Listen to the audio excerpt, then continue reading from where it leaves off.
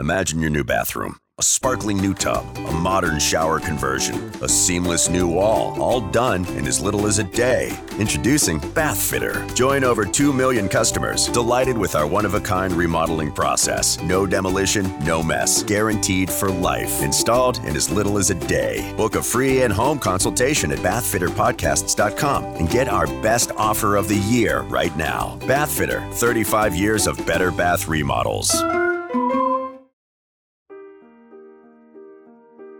Welcome to the New Heights Show on Education. I'm Pamela Clark, founder and director of the New Heights Educational Group, and I'm here with David Smith, the founder of Silicon Valley High School, who has helped us get these podcasts produced and delivered to you. Yes, Pamela, when we saw the great things that you and your army of volunteers were achieving at New Heights, we wanted to get involved. We're happy to work with you to leverage the internet and make quality education accessible and affordable to everyone, everywhere. Thank you, David. We appreciate Silicon Valley High School helping us to get these podcasts out to the hundreds of thousands of listeners from all over the world. So I hope you enjoy the show.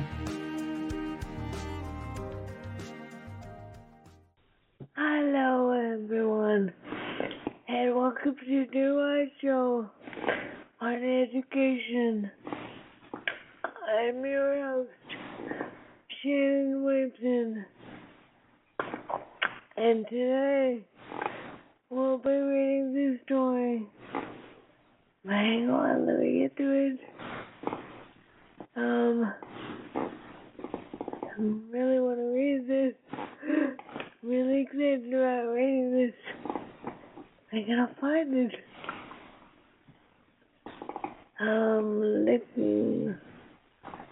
Looking. It's about Christmas. Here we go. Right now, you might be struggling through your classes or even failing them. You might be worried that you may not finish high school. There might have even been a thought that you may not be smart enough. Well, the New Heights Educational Group begs to differ. We not only think you are smart enough, but with our help, you will complete your high school diploma. The New Heights Educational Group strives to improve your academic success through its tutoring services. To learn more, please visit newheightseducation.org and contact us. New Heights Educational Group, educational resources to help reach your goals. The Little Gretchen and the Wooden Shoe by Elizabeth Harrison. Once upon a time, so long ago, that everybody has forgotten the date. In a city in the north of Europe with such a hard name that nobody can ever remember it, there was a little 7-year-old boy named Wolf, whose parents were dead, who lived with a closet stitching old aunt who never thought of killing him more than once a year, and who sighed deeply whenever she gave him a bowl full of soup. But the poor little fellow had such a sweet nature that in spite of everything, he loved the old woman, although he was terribly afraid of her. He could never look at her ugly old face without shivering. As this handsome little wolf was known to have a house of her own and an old woolen stocking full of gold, she dared not to send the boy to a charity school. But in order to get a reduction in the price, she had to wrangle with the master of the school, to which the little wolf finally went. That this bad man, vexed at having a pupil so poorly dressed and paid so little, often punished him unjustly, and he would purchase it his companions against him, so that the three boys, all sons of rich parents, made a drudge and a laughing stock of the little fellow. This poor little one was thus as wretched as a child could be, and used to hide himself in corners to weep whenever Christmas came. And it was, you see, it was the schoolmaster's custom to take all its pupils to midnight mass on Christmas Eve, and to bring them home again afterward. And now, as the winter this year was very bitter, and as heavy snow had been falling for several days, all the boys came well bundled up in warm clothes, with fur caps pulled over their ears, padded jackets, gloves, and knitted mittens, and strong, thick-soled boots. Only Little Wolf presented himself, shivering in the poor clothes he used to wear most weekdays and Sundays, and having on his feet only thin socks and wooden heavy wood shoes. His naughty companions, noticing his sad face and awkward appearance, made many jokes at his expense. But the little fellow was so busy blowing on his fingers and was suffering so much with the children, he took no notice of them. So the band of youngsters, walking two and two behind the master, started for the church. It was pleasant in the church, which was brilliant with lighted candles, and the boys, excited by the warmth, took advantage of the music of the choir and the organ to chatter amongst themselves in low tones. They bragged about the fun that was awaiting them at home. The maid recited a theme just before starting off. An immense goose, ready stuffed and dressed for cooking at the alderman's home. There was a little pine tree with branches laid down, with oranges, sweets, and toys. And the lawyer's cook had put on her cap with such care she never thought of taking, unless she was expecting something very good. Then they talked, too, of all that the Christ child was going to bring to them, of all he was going to put in their shoes, which you might be sure they would take good care to leave in the chimney place before going to bed. And the eyes of these little urchins, as lively awoke in the morning and saw. Oh, I'm sorry, I skipped a line. As lively as a cage of mice were sparkling in advance over the joy who was on time they would have when they awoke in the morning and saw the pink bag full of sugar plums. The little lead soldiers ranged in their companies and their boxes.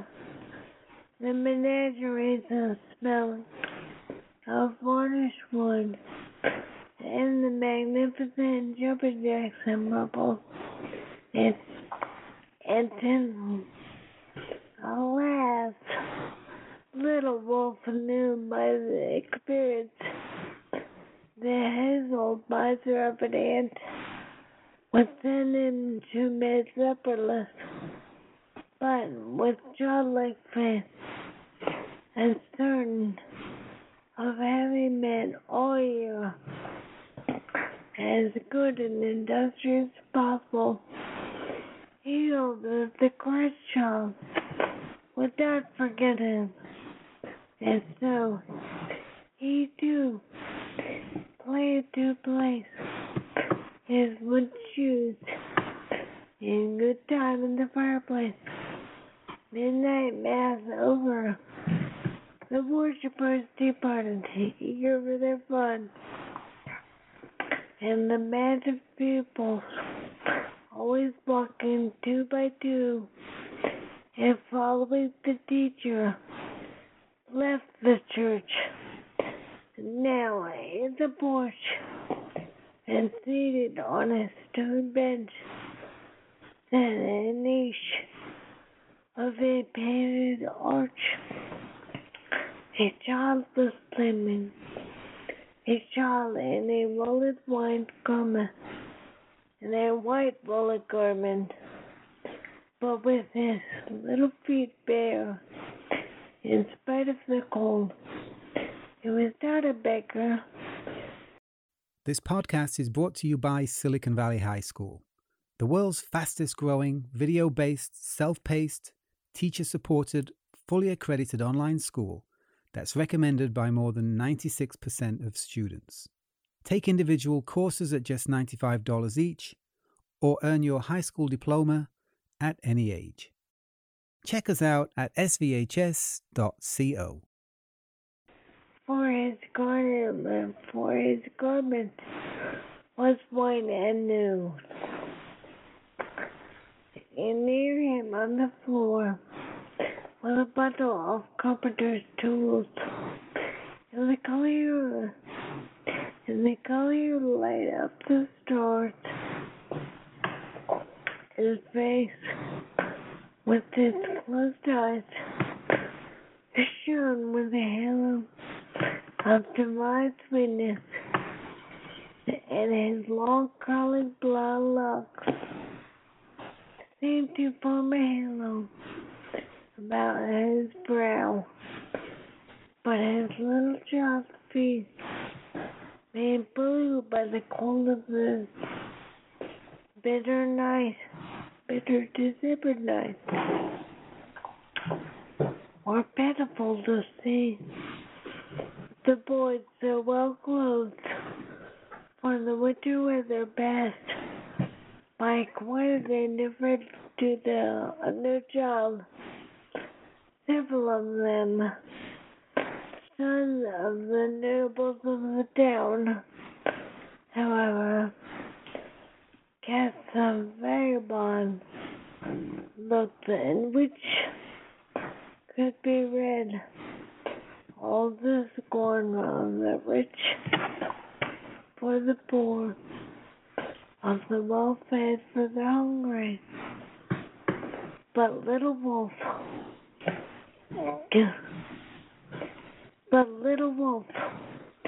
coming last out of the church, stopped deadly touch before the beautiful sleeping child.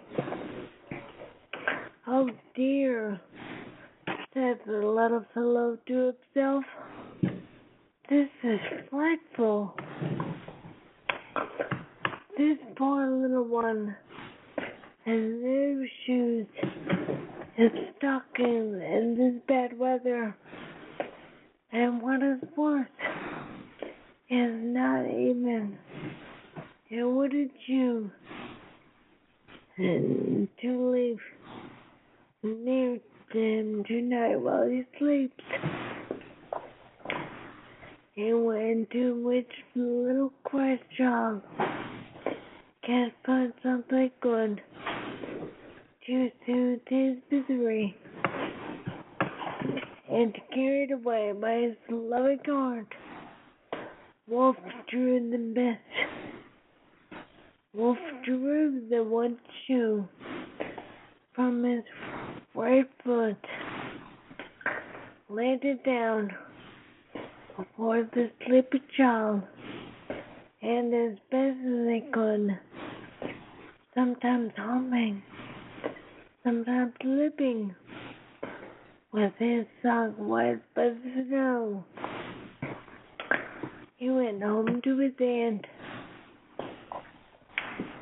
Look at that good for nothing, cried the little old woman, full of wrath at the sight of this shoeless boy.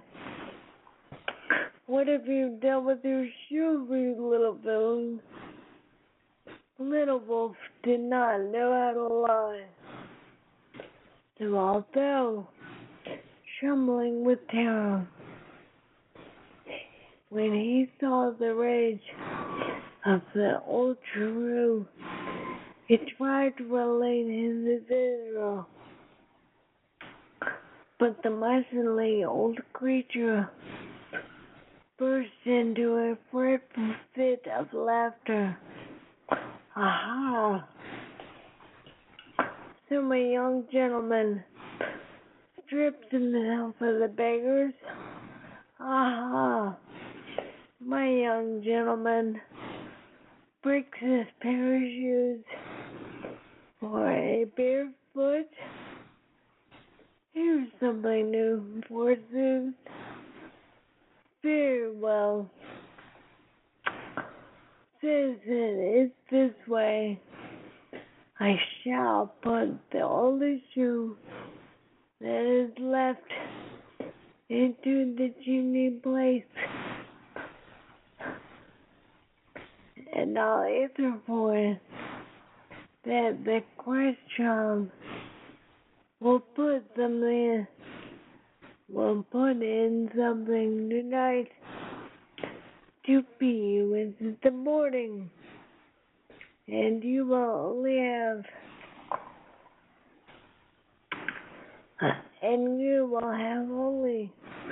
a crust of bread and water tomorrow, and we shall see in the next time you will be giving your shoes the first vagabond that comes along, and the wicked woman having boxed the ears of the poor little fellow,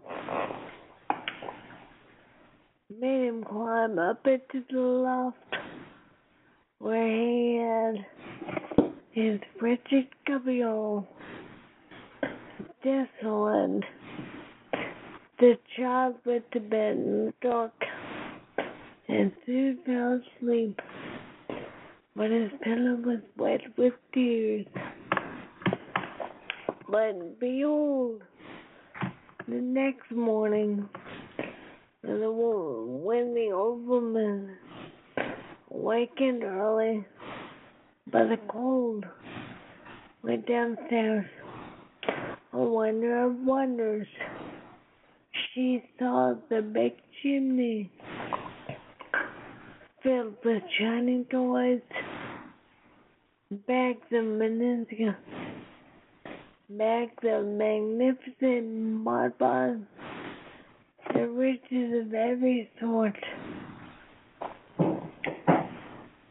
And standing out in front of all this treasure was the right wood shoe, which the boy had given to the little vagabond. Yes. Beside it, the one which she had placed in the chimney to hold a bunch of switches.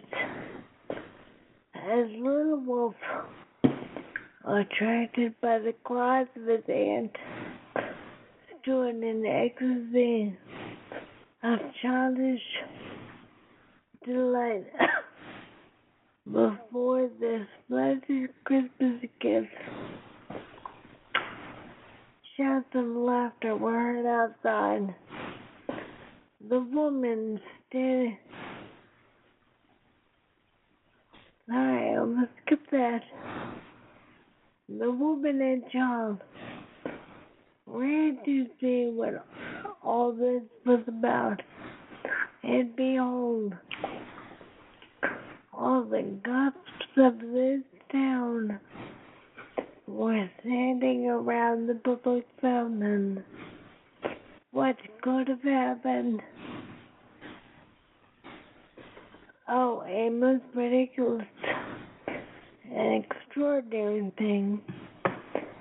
The children of the richest men in town, whom their parents had planned to surprise with the most beautiful presents,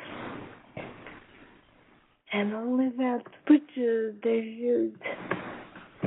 Then, with the old woman and the child thinking about all their riches in their chimney, were filled with fear. But suddenly they saw the priest appear, his countenance full of astonishment, just above